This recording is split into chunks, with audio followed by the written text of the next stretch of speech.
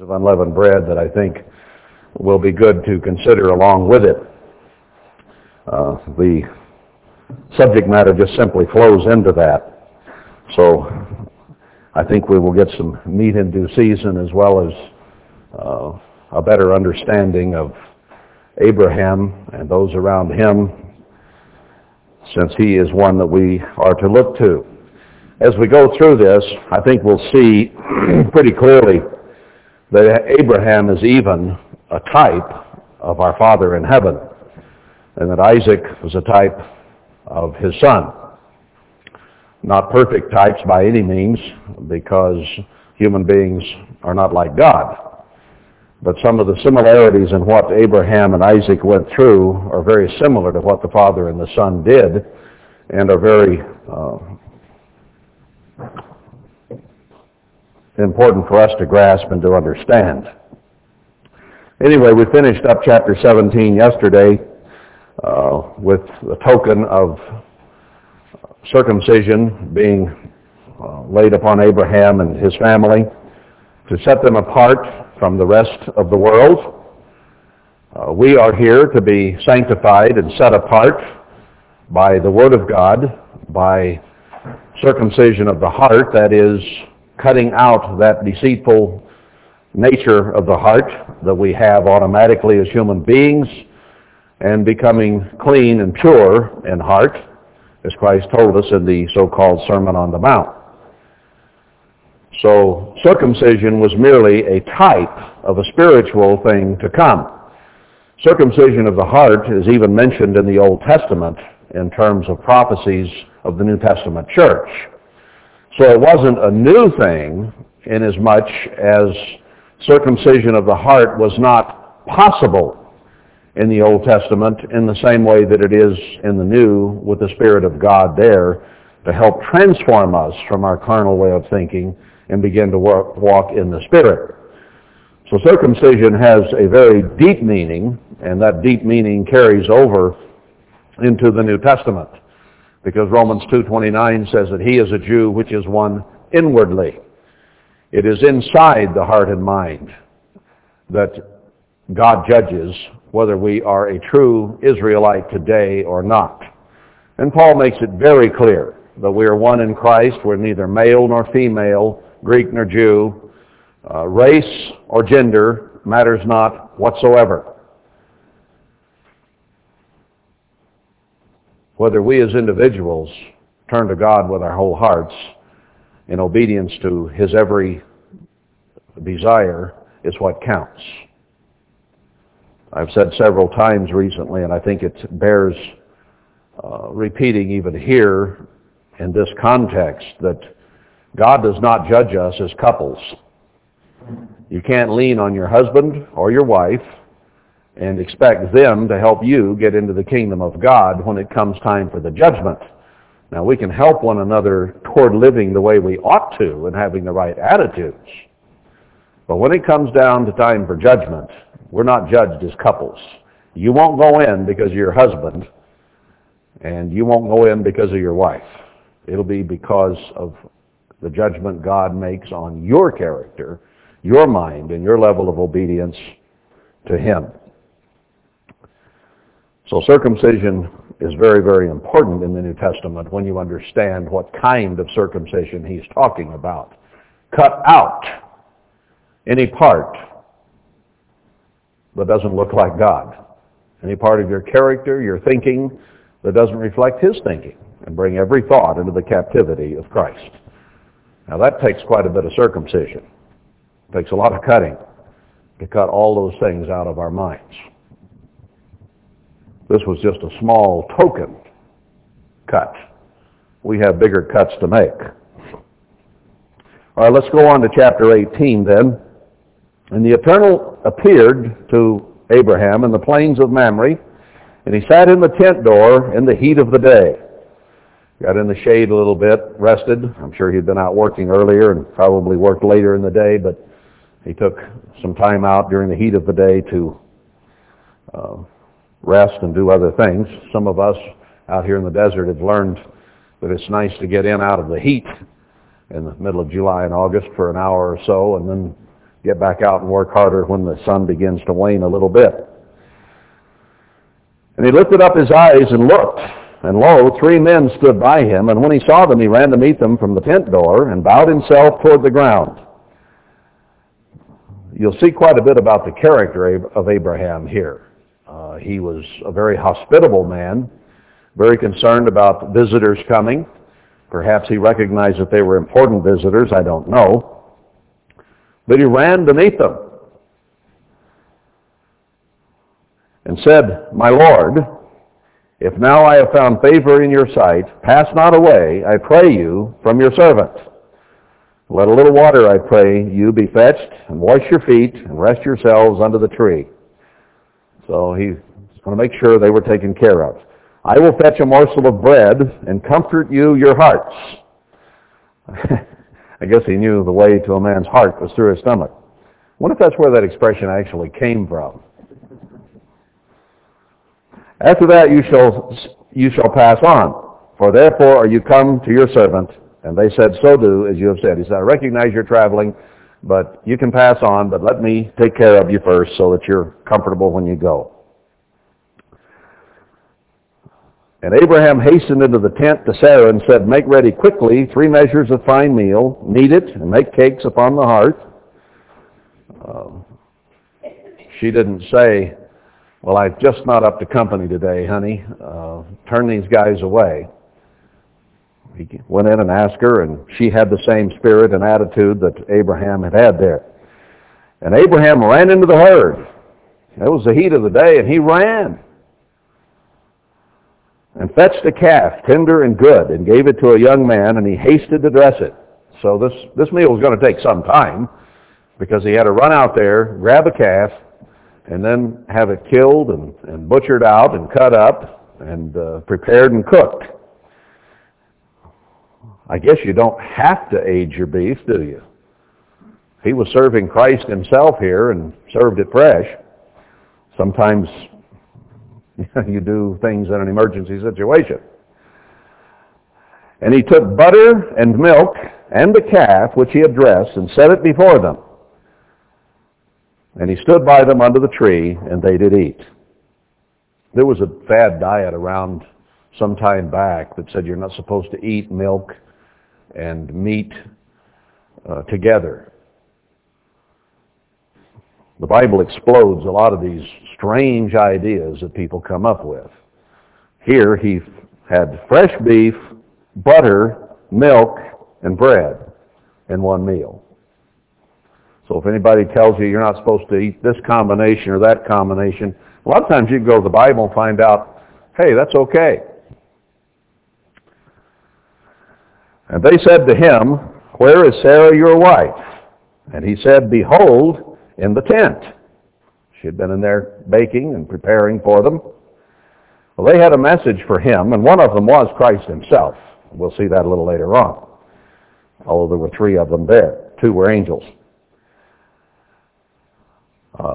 So she's in the tent, and he said, "I will certainly return to you according to the time of life, and lo, Sarah your wife shall have a son." And Sarah heard it in the tent door, which was behind him. Now, time of life here, I looked up, and it's a little inconclusive, but it seems to be from the time of conception to birth, or the 9 months of gestation. Time of life, meaning from the time a baby is engendered until it's born, requires a certain amount of time. So he's going to come back, wasn't going to do it then, but come back, and she would be healed. Now let's notice her reaction.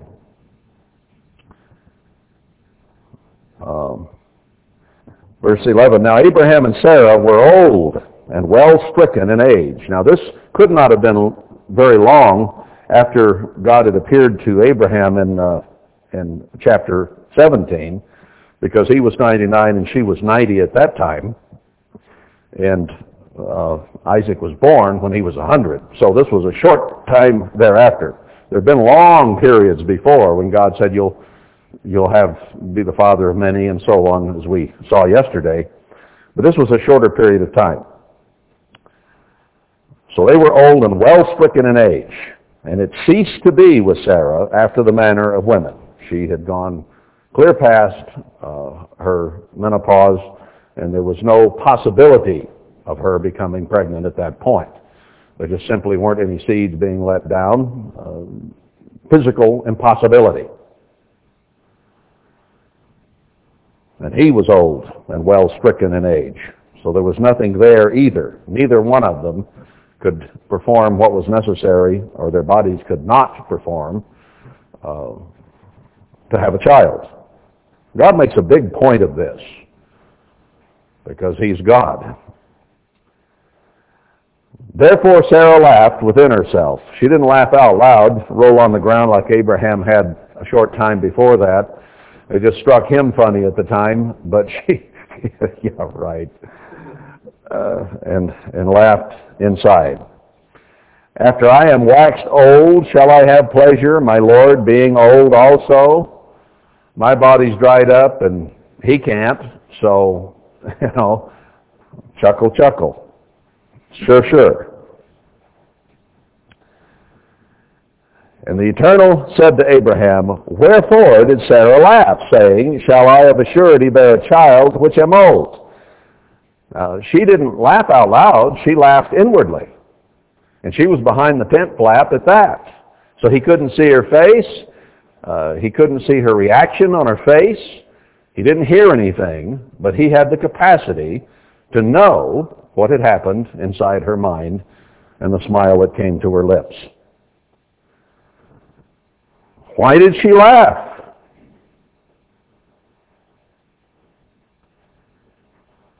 Is anything too hard for the Eternal? What do you, on a scale of 1 to 10, think is too hard for God to do? What does it take? We might think he can do this, but he can't do that. Where do you reach an unbelief level? What's too hard for God to do? That will vary from person to person. But every one of us, to one degree or another, will have areas where he thinks, well, I don't know about that. Would God do that? Could God do that? Now, this is a saga that had gone on for 50, 60 years or longer, in which promises had been made. Never had a time been set on it up till now, but the promises had been made, and this went on and on and on, and you begin to wonder, is that an empty promise? Well, not to them. They actually believed it. He believed it even when he fell on his face, but he thought, well, maybe there's an explanation. It could be through Ishmael, not through Sarah. So it strained him to some degree. He just could not quite accept that Sarah would yet have a baby. So a few months, and he told him it'd be at a set appointed time there in chapter 17. Get to 18, and he says, I'm going to come back. There's going to be a specific time when life will begin, and you will hold a babe in your arms. So now it is a very specific time that he will return, and a miracle will occur. So they both had a little trouble with this. She laughed inwardly. Maybe she had a level of belief, a level of trust in God, but there was just a certain point when she considered the facts. This is the way it is.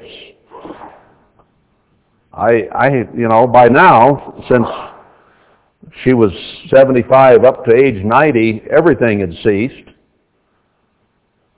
And he was about as worthwhile as a necktie. So, it stretched the credulity a little bit there. How can this be? What can God do? And Christ recognized the attitude. Is anything too hard for God? You see, these people were still human, even though they were righteous people. They still had their difficulties believing God. And I think that's an important part for us to grasp, to realize, and to meditate on. Because we have those points where we say, could this really be? You know, I read a lot of scriptures to you, and you've read them yourself in your Bible, showing that the end time scenario will include every man with his vine and fig tree, partly as we heard in the sermonette there in Zechariah 3, the end of the chapter, during the time when the two witnesses are coming on the scene. The desert will bloom as a rose. And we've read all those promises through there. And there's a level of belief in us, and yet it's hard to grasp that God is going to really do all those things. I know I have to go over those scriptures over and over and over again because it's just hard to grasp it all. And I want to understand it. I want to understand exactly what God is going to do, even though I can imagine certain things. Maybe it won't happen exactly that way, but the Bible spells a lot of it out pretty clearly in so many words. Do we believe God?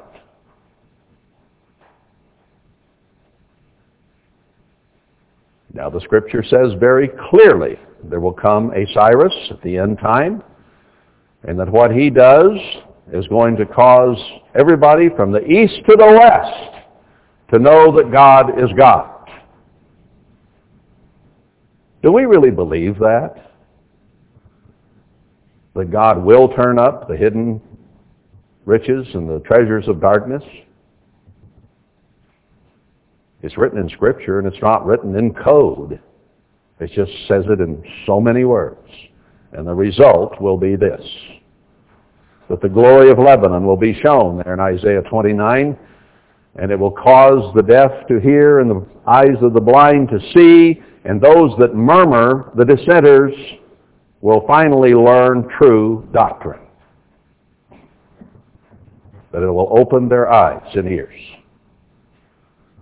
And I hope that that is true, because we all have varying levels of belief in what God is going to do. Now I read that, I got to believe it. I got to preach it. I can't let those words drop to the ground. I can't let any of God's words drop to the ground. So I've got to tell you about it. Now whether you believe it or not, I don't know. But things are going to happen, and you'll either believe it and you'll have your mind changed, or you'll go your way. Because God says that's what's going to happen very clearly. We need to cogitate on this question. Is anything too hard for the eternal? At the time appointed, I will return to you according to the time of life, and Sarah shall have a son. Then Sarah got real defensive and denied, saying, I laugh not, for she was afraid. And he said, no, but you did laugh. Now there's not a great deal of condemnation there, I don't think. He just didn't allow the lie to stand. He corrected her. And he did what he had said anyway. She did have a son, Isaac, a little later. So even though she had some doubt, even though she had trouble believing and thought that might be a little too hard for God, God had mercy and said, all right, I want you to know you lied. I'm not going to let you slip out of that, but you're going to have the child anyway. And the men rose up from there and looked toward Sodom. Now, they stopped by on a side trip where Abraham was on the plain of Mamre, but they were actually on their way to do a job in Sodom and Gomorrah. And Abraham went with them to bring them on the way. They decided to leave, and he actually walked out the door and down the road with them a little bit, or across the desert, whatever was there, to see them on their way. There's a truly hospitable man. He just didn't stand in the shade and say, bye, but he went on out there and walked them on out a ways. He was very hospitable, very accommodating, very helpful. And aren't we told in the New Testament that we are to serve and to give and to help others and to do everything we can and to be hospitable? Yeah, we have to do these things. Well, here, the father of the faithful had that mind, a ready mind. It's called in the New Testament. I forget now exactly where. A ready mind. Not ready to turn away, but ready to help, ready to serve, ready to give. We have to develop that. It doesn't come natural for the most part. So, they went toward Sodom, and he went along with them for a ways. Verse 17, and the Eternal said, shall I hide from Abraham that thing which I do? I guess he was talking to the two angels, just as they were departing from Abraham, and says, should I hide this from Abraham? I mean, it's my business. I am going to go take care of a problem in Sodom and Gomorrah. Should I tell Abraham? Good question. Do we ever, once in a while, question, I wonder if I ought to say that. I wonder if I ought to do that. I wonder if people are ready for that. I wonder if that's what they need to hear. Or would it be better if they heard something different? So he reasoned this out. And he said, verse 18, seeing that Abraham shall surely become a great and mighty nation, and all the nations of the earth shall be blessed in him. Here's his question. Should I tell him? For I know him. There was a point to all of this story that had spanned the decades of these two people's lives. It had taken almost all of their real adult life, their entire married life, for God to come to the point he could say, I know him. Should I tell him what's about to happen? I know him. Wouldn't it be nice if we had developed such a relationship with God that he would question, should I tell so-and-so what I am going to do? And even positively consider that. Now, I see around us a lot of people who think they have that kind of relationship and think that God is telling them things, and so often it turns out it came from a different source, or their own vanity, ego, and imagination. And things didn't happen that way at all.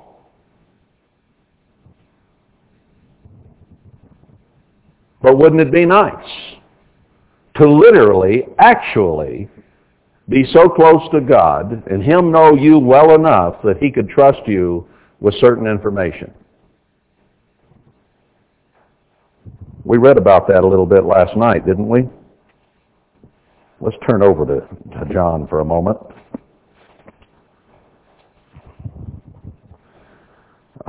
15. John 15, verse 12. This is my commandment, that you love one another as I have loved you. Greater love has no man than this, that a man lay down his life for his friends. We should be coming to the point. We lay our lives down, as Romans 12 says, as a living sacrifice. We don't necessarily have to die physically for each other, but we should daily be living our lives as a daily sacrifice for others, laying down our time, our energy, our wealth, whatever it might be, to help others. That should be our goal in life. That's what he says right here. This is a very serious talk he's having with these disciples, and he's telling them the nitty-gritty of what really was going on and would. This is very important scripture here. Verse 14, you are my friends if you do whatsoever I command you. Now he is going to offer them friendship here, just as he became a friend with Abraham. Any of us can become friends of God. Now notice how he defines this and the contingents he lays down on it. You are my friends if you do whatever I command you. What do we hold back? Which commandments do we not want to keep? Some people have trouble with the Sabbath. Some people have trouble with tithing. Some people have trouble with the feasts. No, what is it? Where is your sticking point? Which one of God's commandments do you not like? Is it one about not coveting? Are we envious and jealous? Do we want that which others might have that is not legal for us? Just pick one out. Do we lie? Do we like to cover for ourselves by lying about the real truth like Sarah tried to do? Or as Abraham did with Pharaoh and with Abimelech? Which one of God's commandments is it? Adultery? Is that a hard one? Well, I'll like to keep them all, but, I need a little of that. Just which one is it? The whole of religion, basically, hates the Sabbath. They don't really, they say the commandments are done away. Why? Because they don't like the fourth one. They understand you shouldn't kill and lie and commit adultery and those things. I mean, even society has rules on those things. Now, people do them all the time, but I mean, from a philosophical standpoint, they don't have a problem with those. They don't even have a problem with the idea, at least, that you ought to put God above everything else. They don't do it, but they don't have a problem philosophically with it. But they'll do away with the whole Ten Commandments just because of the fourth one, keeping the Sabbath. That's a sticking point. It's a sign between God and His people, and it's one that they don't want to keep, really above all the others.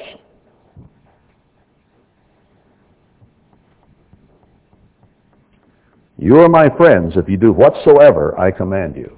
We are not able to hold anything back. We're supposed to go down that list of His commandments, statutes, and ordinances and agree with every one of them and try our level best to keep each and every one of them, despite whatever human weaknesses and problems we have. These days picture coming into line with God's laws and putting worldly, carnal, natural thoughts and actions out of our lives. That's what these 7 days picture. Here's an opportunity. We're supposed to do it every day, but here we have every year a specific reminder of that.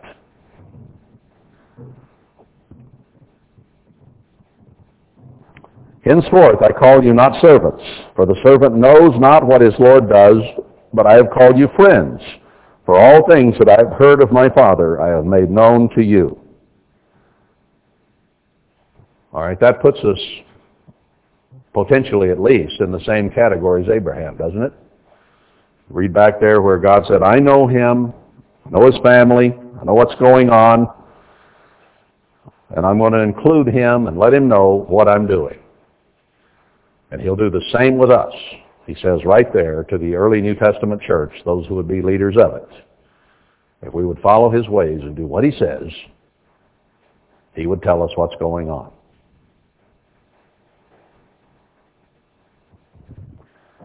There are a lot of people who read the Bible and still don't know what's going on. You are a people that I believe are working hard at changing, growing, overcoming. And I believe that God is beginning to reveal to us what's going on, don't you? We can see a lot of things that a lot of people, even in the Church of God, don't see. That's not because we're great. I think it's because you are becoming a yielded, humble, meek people who have a willingness to learn, a willingness to listen, a willingness to be taught, and are working hard at getting rid of the pride, the ego, the vanity, the self-centeredness that says, my thinking and my way is the only way. God says He will reserve to Himself a meek and humble people, a teachable people with open minds. I hope we're beginning to qualify for that. Isn't it nice to know ahead of time what's about to happen?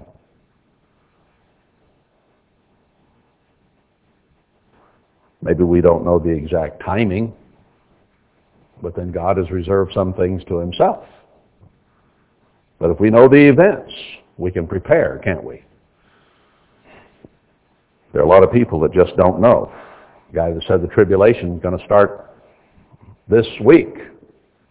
He just simply is missing a huge section of knowledge. He doesn't understand that not a village, but villages have to be built as towns without walls. He just doesn't understand that there has to be a latter church, a latter temple built. He doesn't understand the time that that will take.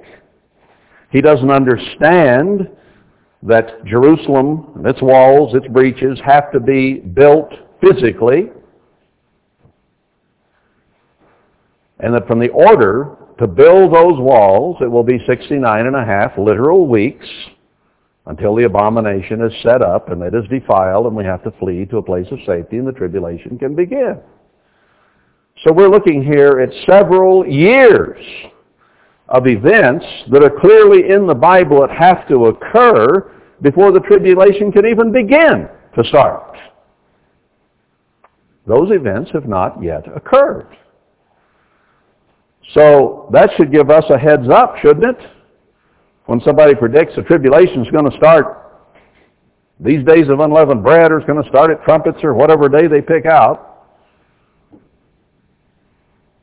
we know that there have to be a certain amount of events that occur between now and the time the tribulation can start.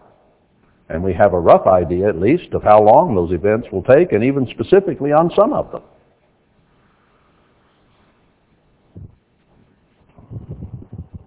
Christ cannot come back in 2012.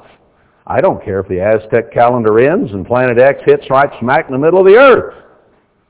Christ cannot come that soon.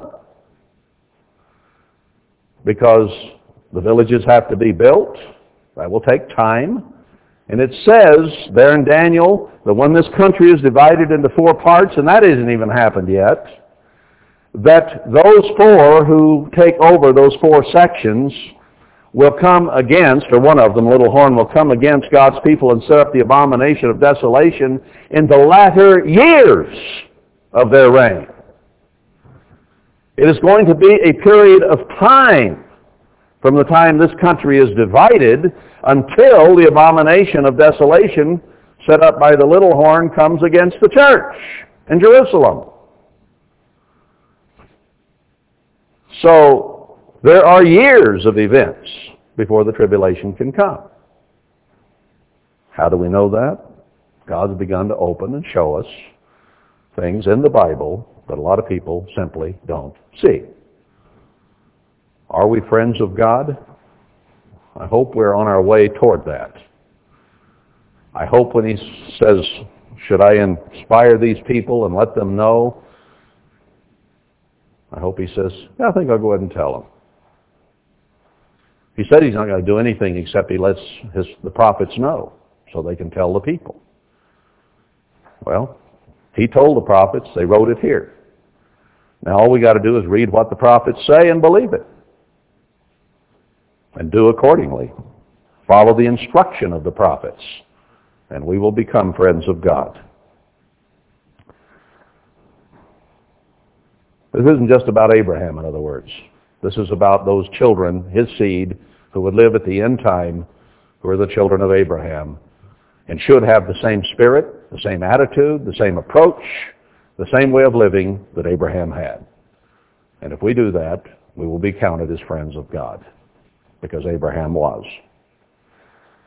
So he said, he considered, so I've already made up my mind, Abraham is going to be the father of many nations, and that all nations of the earth shall be blessed in him or through his seed. This nation has blessed the whole earth. No other nation has done it to any extent like we have. We have given foreign aid, we have helped, we have delivered over the years like no other. Now we've also abused power, and that's a different story. And we have become a cursed people because of our disobedience. So in us, the nations have been blessed, and now in us, the nations will be cursed, unfortunately. But God has made it possible for a few to escape. Let's go on with the story. Verse 19, for I know him. Now he didn't know him as well even here when he was 99 years old as he was going to get to know him, because Abraham's trials, troubles, tribulations, and tests weren't over with. We'll see that later on. And then God will say, I know that I know Abraham. At this point he says, I know him. But he's going to get to know him even better. I know him, that he will command his children and his household after him, and they shall keep the way of the eternal, to do justice and judgment. Now we are Abraham's seed. And God knew Abraham, and he knew the genes that were there. He knew the thought processes of Abraham. And he said, the seed of Abraham, down the line, will keep the way of the eternal. Question, are most of Abraham's seed obeying God at this point? Very, very few. Who are the candidates for this prophecy to be talking about? Only those called out ones at the end. Just a few tens of thousands are the only ones that are paying any attention. So this prophecy has to be fulfilled in us. This is a very live prophecy for you and me. This isn't just old Genesis stuff. It's now. We'll see that as we go on. Now, ultimately, all Israel will be saved, as it says in Romans 11. But that's millennial. Right now, it's not very many of Abraham's seed who are willing to obey God. Let's say it this way. God doesn't have many friends on this earth. Not very many at all. Most who are on this earth are the enemies of God. They have the spirit of Antichrist. And when the one who holds the greatest spirit of Antichrist shows up, they'll fit right in with him.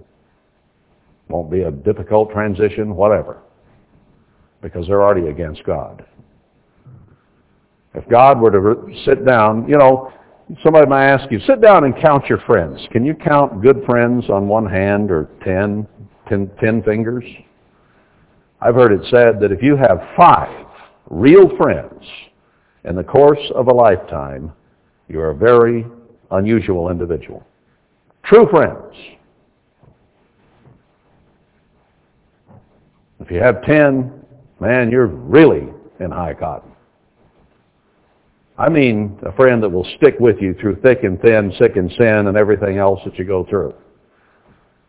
I can look back in my life and see a few people that I've been really, truly close to, that I felt, I counted it up one day with men, with women, and it was so hard to come up with 5 men that I could really count like they were a brother or more than a brother, like Jonathan and David were, You can have acquaintances, you can have friends, but how many that you felt that kind of closeness to, that you wanted them to have your back in the alley or wherever, and that you felt anything you needed, they would be there, they would take care of it. It was precious few. Precious few. How many true friends does God have on the earth? Not very many. Even many who profess to love God don't keep the things that he says. They'll drop parts of his word to the ground that they don't like. They'll keep the parts they do like. That's not a true friend. We're here to live by every word of God, by his own mouth. They shall keep the way of the eternal to do justice and judgment, that the eternal may bring upon Abraham that which he has spoken of him. And the Eternal said, because the cry of Sodom and Gomorrah is great, because their sin is very grievous. He heard the babble of confusion and sin and the wrong kind of language and thoughts and words coming out of Sodom and Gomorrah, just as he can look at the world today and see 6.5 billion people who are going every direction there is other than toward God, with very, very few that are headed the right way. Their sin is very grievous. I will go down now and see whether they have done altogether according to the cry of it, which has come to me, and if not, I will know. I heard the report. I'm going to go down and see for myself, and then I'll know for sure if it's as bad as I'm being told it is. And the men turned their faces from there and went toward Sodom, but Abraham stood yet before the Eternal. So he decided to let Abraham in on this story. And Abraham drew near and said, will you also destroy the righteous with the wicked? Now, you've told me you're going to destroy Sodom and Gomorrah. You're going to kill everybody, including the righteous? Peradventure, or mayhaps, or what if there be 50 righteous within the city? Will you also destroy and not spare the place for the 50 righteous that are therein? I think Abraham's going to show that he was a bit naive about how deep sin goes and how many righteous people there are on earth after all. He thought there might be as many as 50 in Sodom and Gomorrah that were righteous. So he offered that. Be far from you to do after this manner, to slay the righteous with the wicked, and that the righteous should be as the wicked, that be far from you. Shall not the judge of all the earth do right? How could you destroy 50 righteous men? He's reasoning. You know, I think I would be afraid to reason this much with God. But Abraham had come to know him pretty well by face-to-face encounters and visions and so on. And he was questioning. Wouldn't it be nice to know that you weren't being presumptuous and vain and out of line to question God on something? Wouldn't it be nice to know that your relationship with Him was good enough that you could actually have this kind of talk back and forth?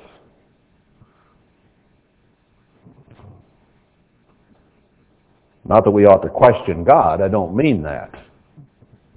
But who can question God? But yet Abraham felt brave enough, based on their relationship, that he could at least ask the questions and say, you know, would you do this or would you do that? He probably said it in a humble way, but he still felt he could do it.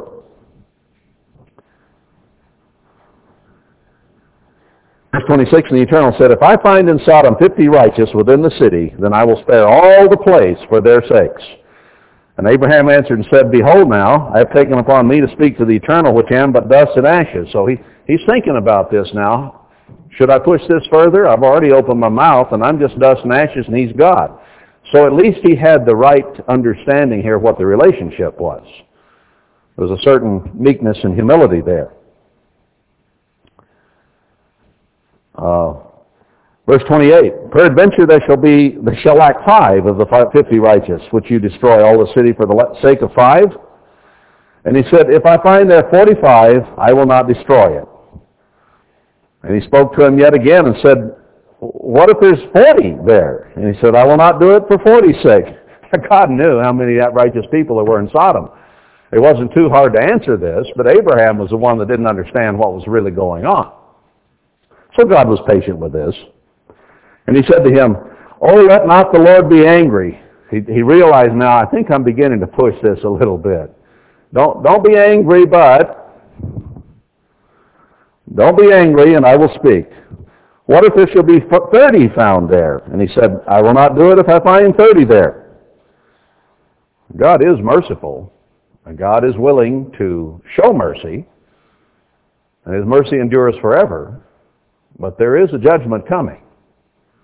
And there will be some who do not come up to scratch at that judgment. But he was willing to negotiate this. Now the fifth time. And he said, Behold, now I have taken upon me to speak to the Eternal. I better check and see how many gold stars I have left. Peradventure there shall be 20 found there. And he said, I won't destroy it for even 20. And he said, Oh, let not the Lord be angry. He had to think, I think I really am pushing this, but what if there are that many? I think it shows that Abraham had a concern for people. He certainly showed that by his serving, giving, hospitable attitude. And he wanted to be sure anybody that was righteous was saved. So I think his attitude in that is one of the reasons that God was willing to be patient with him, because he could see that Abraham was truly concerned for any that might be righteous. Abraham didn't say, well, yeah, I realize they're pretty bad over there and there's not very many good ones. Why don't you just wipe them out? I don't think God would have liked that attitude in Abraham, but that's not the attitude he had. Oh, let not the Lord be angry. I will speak just one more time. Peradventure 10 shall be found there. Sixth time. And he said, I will not destroy it for 10's sake. And the Eternal went his way as soon as he had left communing with Abraham, and Abraham returned to his place. So Christ went on, Abraham back home, and the two angels that were with Christ went on to Sodom and Gomorrah because they were the ones appointed to destroy the city. Now, why did he take this much time to explain that? I think partly to show Abraham's attitude and concern for any that might be righteous. I think it's part to show by example that God's mercy does indeed endure forever, and that he is willing to bend over backward once he's decided even to do something like destroy that city, bend over backward if he can find a few who are willing to obey him. Doesn't he say that for the elect's sake, time will be cut short, otherwise no flesh would be saved alive? Now, we are a part of the people that have been called out of the world here at the end time that could be placed in the category of the elect. We certainly are in candidacy for that. Whether we all are judged that way remains to be seen. But having been called out of this world, the called out ones, God has put us in that category of the ones who could be the ones that save mankind. For the elect's sake, it will be cut short, or nobody would live. If Elijah doesn't come and turn the hearts of the fathers to the children and the children of the fathers, God will smite the earth with the ultimate curse. Total obliteration. So there's two examples very clear in Scripture that show that what we do and how we live is a very, very, very important part of the judgment of God. And I believe that's why this story was included here.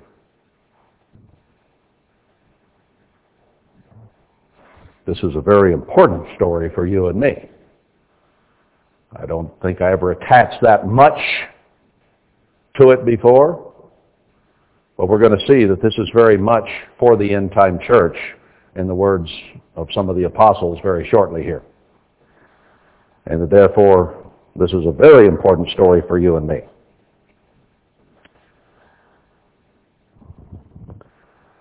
All right. And there came two angels to Sodom in the evening, and Lot sat in the gate of Sodom, and Lot, seeing them, rose up to meet them, and he bowed himself with his face toward the ground. He recognized that they were important. I don't know whether he recognized they were angels for sure or not, but he knew they were important personages. And he said, Behold now, my lords, turn in, I pray you, into your servant's house, and tarry all night, wash your feet, rise up early, and go on your way. Now that's humility in itself. I know you're not coming here to see me. I'm not that important. You obviously have important business, and you have to get on with it, but come stay with me tonight, and I'll take care of you and be hospitable to you. And they said, "No, but we will abide in the street all night." And he pressed upon them greatly. And they turned into him and entered into his house. And he made them a feast, and did bake unleavened bread, and they did eat. Why did he bake unleavened bread? Was it only because they were already there and he didn't have time for it to rise? It was eventime. Wouldn't his wife have already laid the bread out earlier to rise for the evening meal? If it were a normal day, I would think so. But he gave them unleavened bread. I think that probably places this story in the days of unleavened bread. Think about that for a moment. Didn't God destroy the entire Egyptian empire during the days of unleavened bread? Yes, he did. He destroyed Sodom and Gomorrah, probably during the days of unleavened bread. When you're supposed to be getting sin out and get out of sin. Egypt pictured sin. And they were told to eat the Passover with their shoes on their feet and their staff in their hand, and to be in fear and be ready to get out just as soon as they possibly legally could.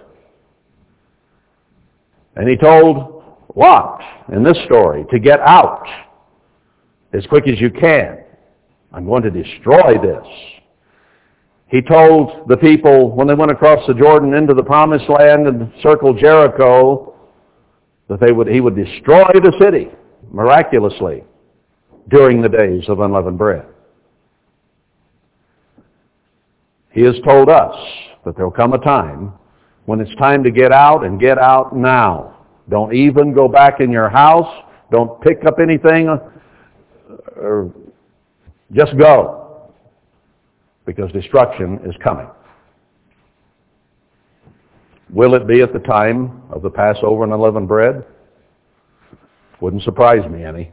That's a pattern God has set up.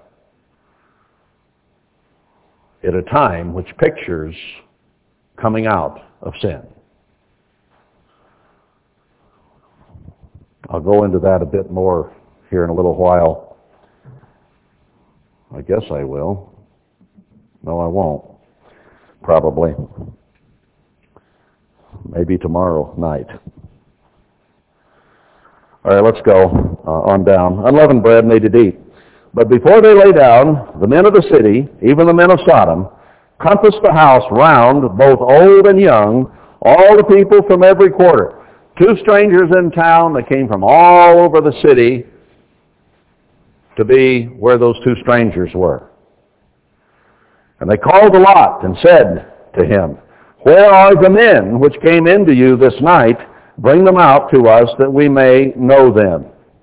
Now, we're all aware that Sodom and Gomorrah were basically homosexual towns.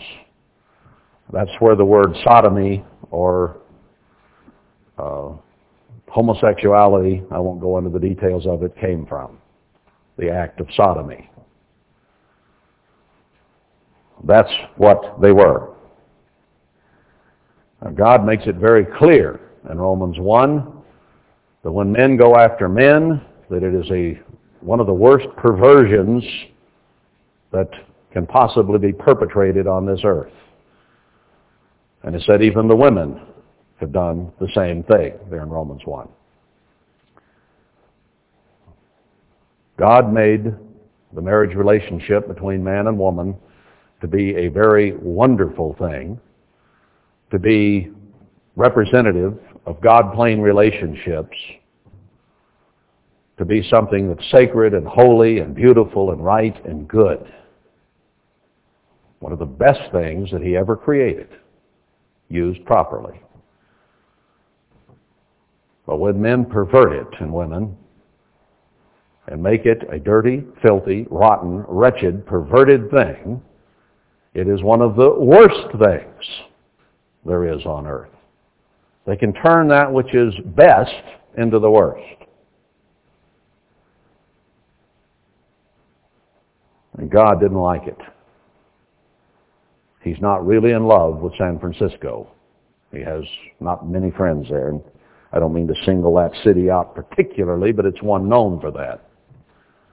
But there are some that are just about as bad. Lot went out the door to them, and shut the door after him.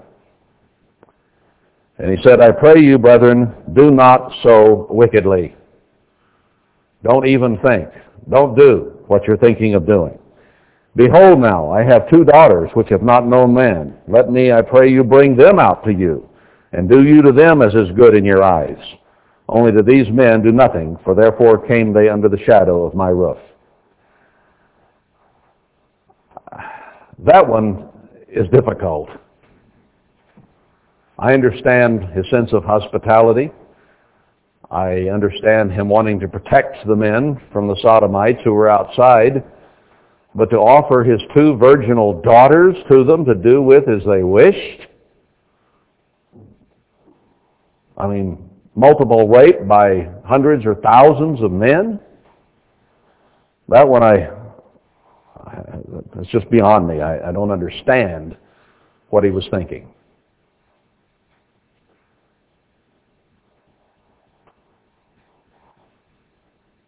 That one, I guess it requires some thought. I don't know. It's beyond me. I mean, yeah, give your life defending the 2 men, but don't throw your daughters out in the street. Lot is listed in one place as a righteous man, basically. But I think here was a very, very difficult flaw in his thinking. It can't be right to go that far. Give his own life, maybe, but not throw his daughters out. And they said, stand back. And they said again, this one fellow came in to sojourn, and he will needs be a judge. Now will we deal worse with you than with them. Well, they said, you didn't grow up here, Lot. You just came here. And we'll do worse with you than we would with them. And they pressed sore upon the man, even Lot, and came near to break the door. But the men put forth their hand and pulled Lot into the house to them and shut to the door. So the angels actually drugged Lot in and protected him from the guys out there. And they smote the men that were at the door of the house with blindness, both small and great, so that they wearied themselves to find the door. You talk about depraved. They were so bad and so full of lust and carnal appetite in a perverted way that even though they had been struck blind, couldn't see, they were still groping for the door. How sick can you get? This story almost, it's beyond my imagination. You'd think if you'd been struck blind, you'd say, wait a minute, what's wrong here? I can't see. I think I'll go away and do something different. No, they still tried to find the door. And the men said to Lot, have you there any besides, son-in-law, and your sons, and your daughters, and whatsoever you have in the city, bring them out of this place. For we will destroy this place. This is the angel saying this. Because the cry of them is waxed great before the face of the Eternal, and the Eternal has sent us to destroy it. So they revealed why they were there. And Lot went out and spoke to his sons-in-law, which married his daughters, and said, up, get you out of this place, for the Eternal will destroy this city. But he seemed as one that mocked to his sons-in-law. What's wrong with this crazy old fool that he wants us to get out of here and God's going to destroy this place? Come on. Wouldn't that be the reaction of most Americans today? What do you mean God's going to destroy this great and wonderful nation? God bless America.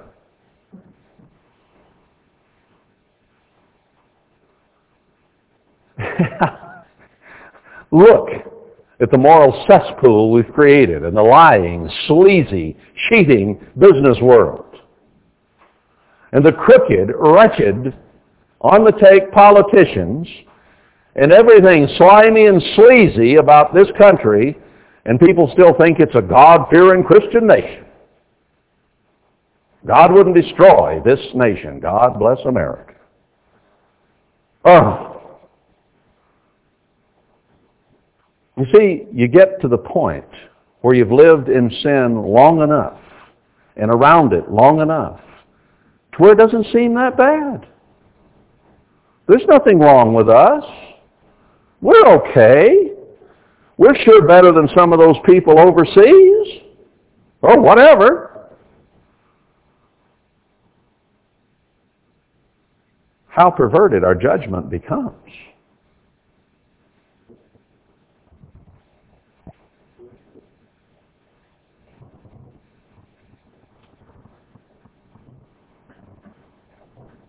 This crazy old fool thinks this city's wrong. Here are these guys outside the door, wandering around, struck blind, still trying to get in the house to get these two men that are visitors in town. And his sons-in-law are so used to the way Sodom was that they thought nothing of it. They thought Lot was the crazy one.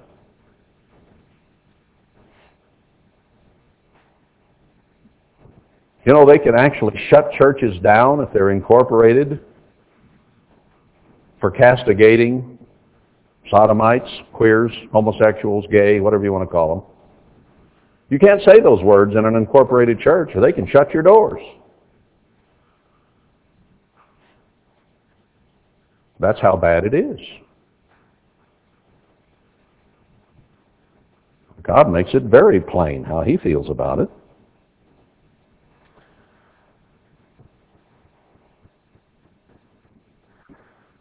You and I aren't that depraved, are we? We wouldn't think that it was a bad thing to say God wants to destroy a city because of sodomy. What, again, is our level of understanding of what is permissible and what is not? Of what is clean and unclean? Of what is good for us to see, hear, and do? I mean, this seems terrible to us. But where is our level of comfort with this society? Now, what did God do? He said, I have called you out of the world. You're not part of the world anymore. I've called you out of it. My called out ones. When you call someone out of something, do you expect them to stay in the middle of it?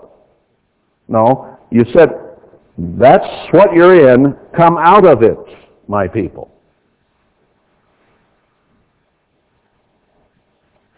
Let's read on.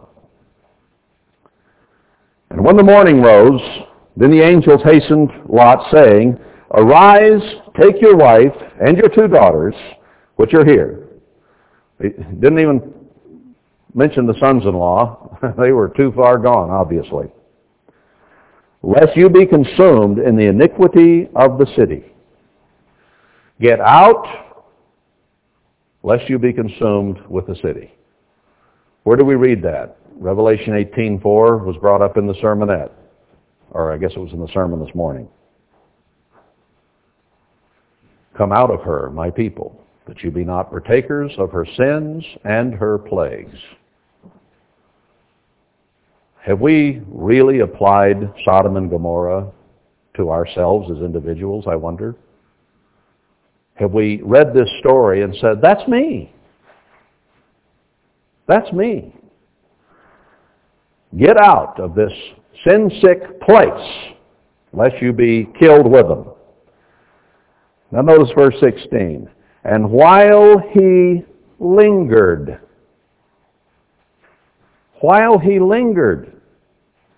he had seen the depravity. He had seen these men try to take the two angels. He had seen them struck blind, and still they didn't give up. He had a level of comprehension, didn't he, of how bad things were? I believe he did. People in God's church have a level of understanding of how sick this world is. We understand that a lot of what's going on in our society is bad. We understand that God is going to destroy it, don't we? Don't we? Don't we see all that?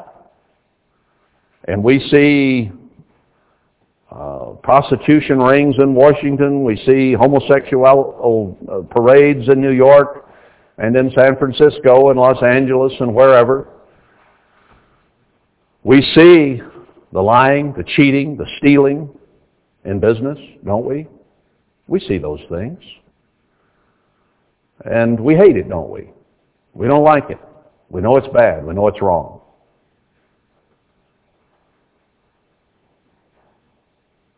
And yet we linger. We are not willing, as a church, an overall church, and even we who understand, have trouble turning loose of this world and the things in it. Lot had seen things as bad as they can get, and yet he lingered. What is it that is so fascinating about this world and the way it is that is so hard for us to turn loose of? We grew up in it. It was the American way, and it degenerated, and we can see it's degenerate. But still in all, it's part of us. It's in our blood.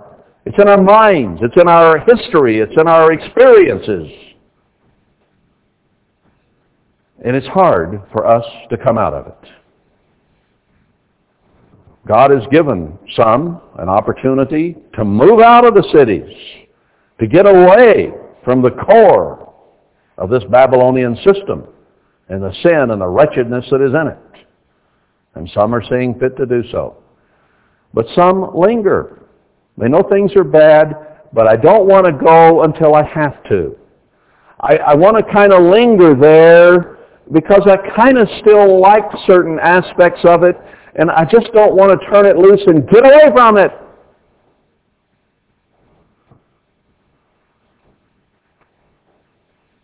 What is it that makes us so fascinated with what has been America that we won't turn loose? I'm going to leave you with that thought till tomorrow night.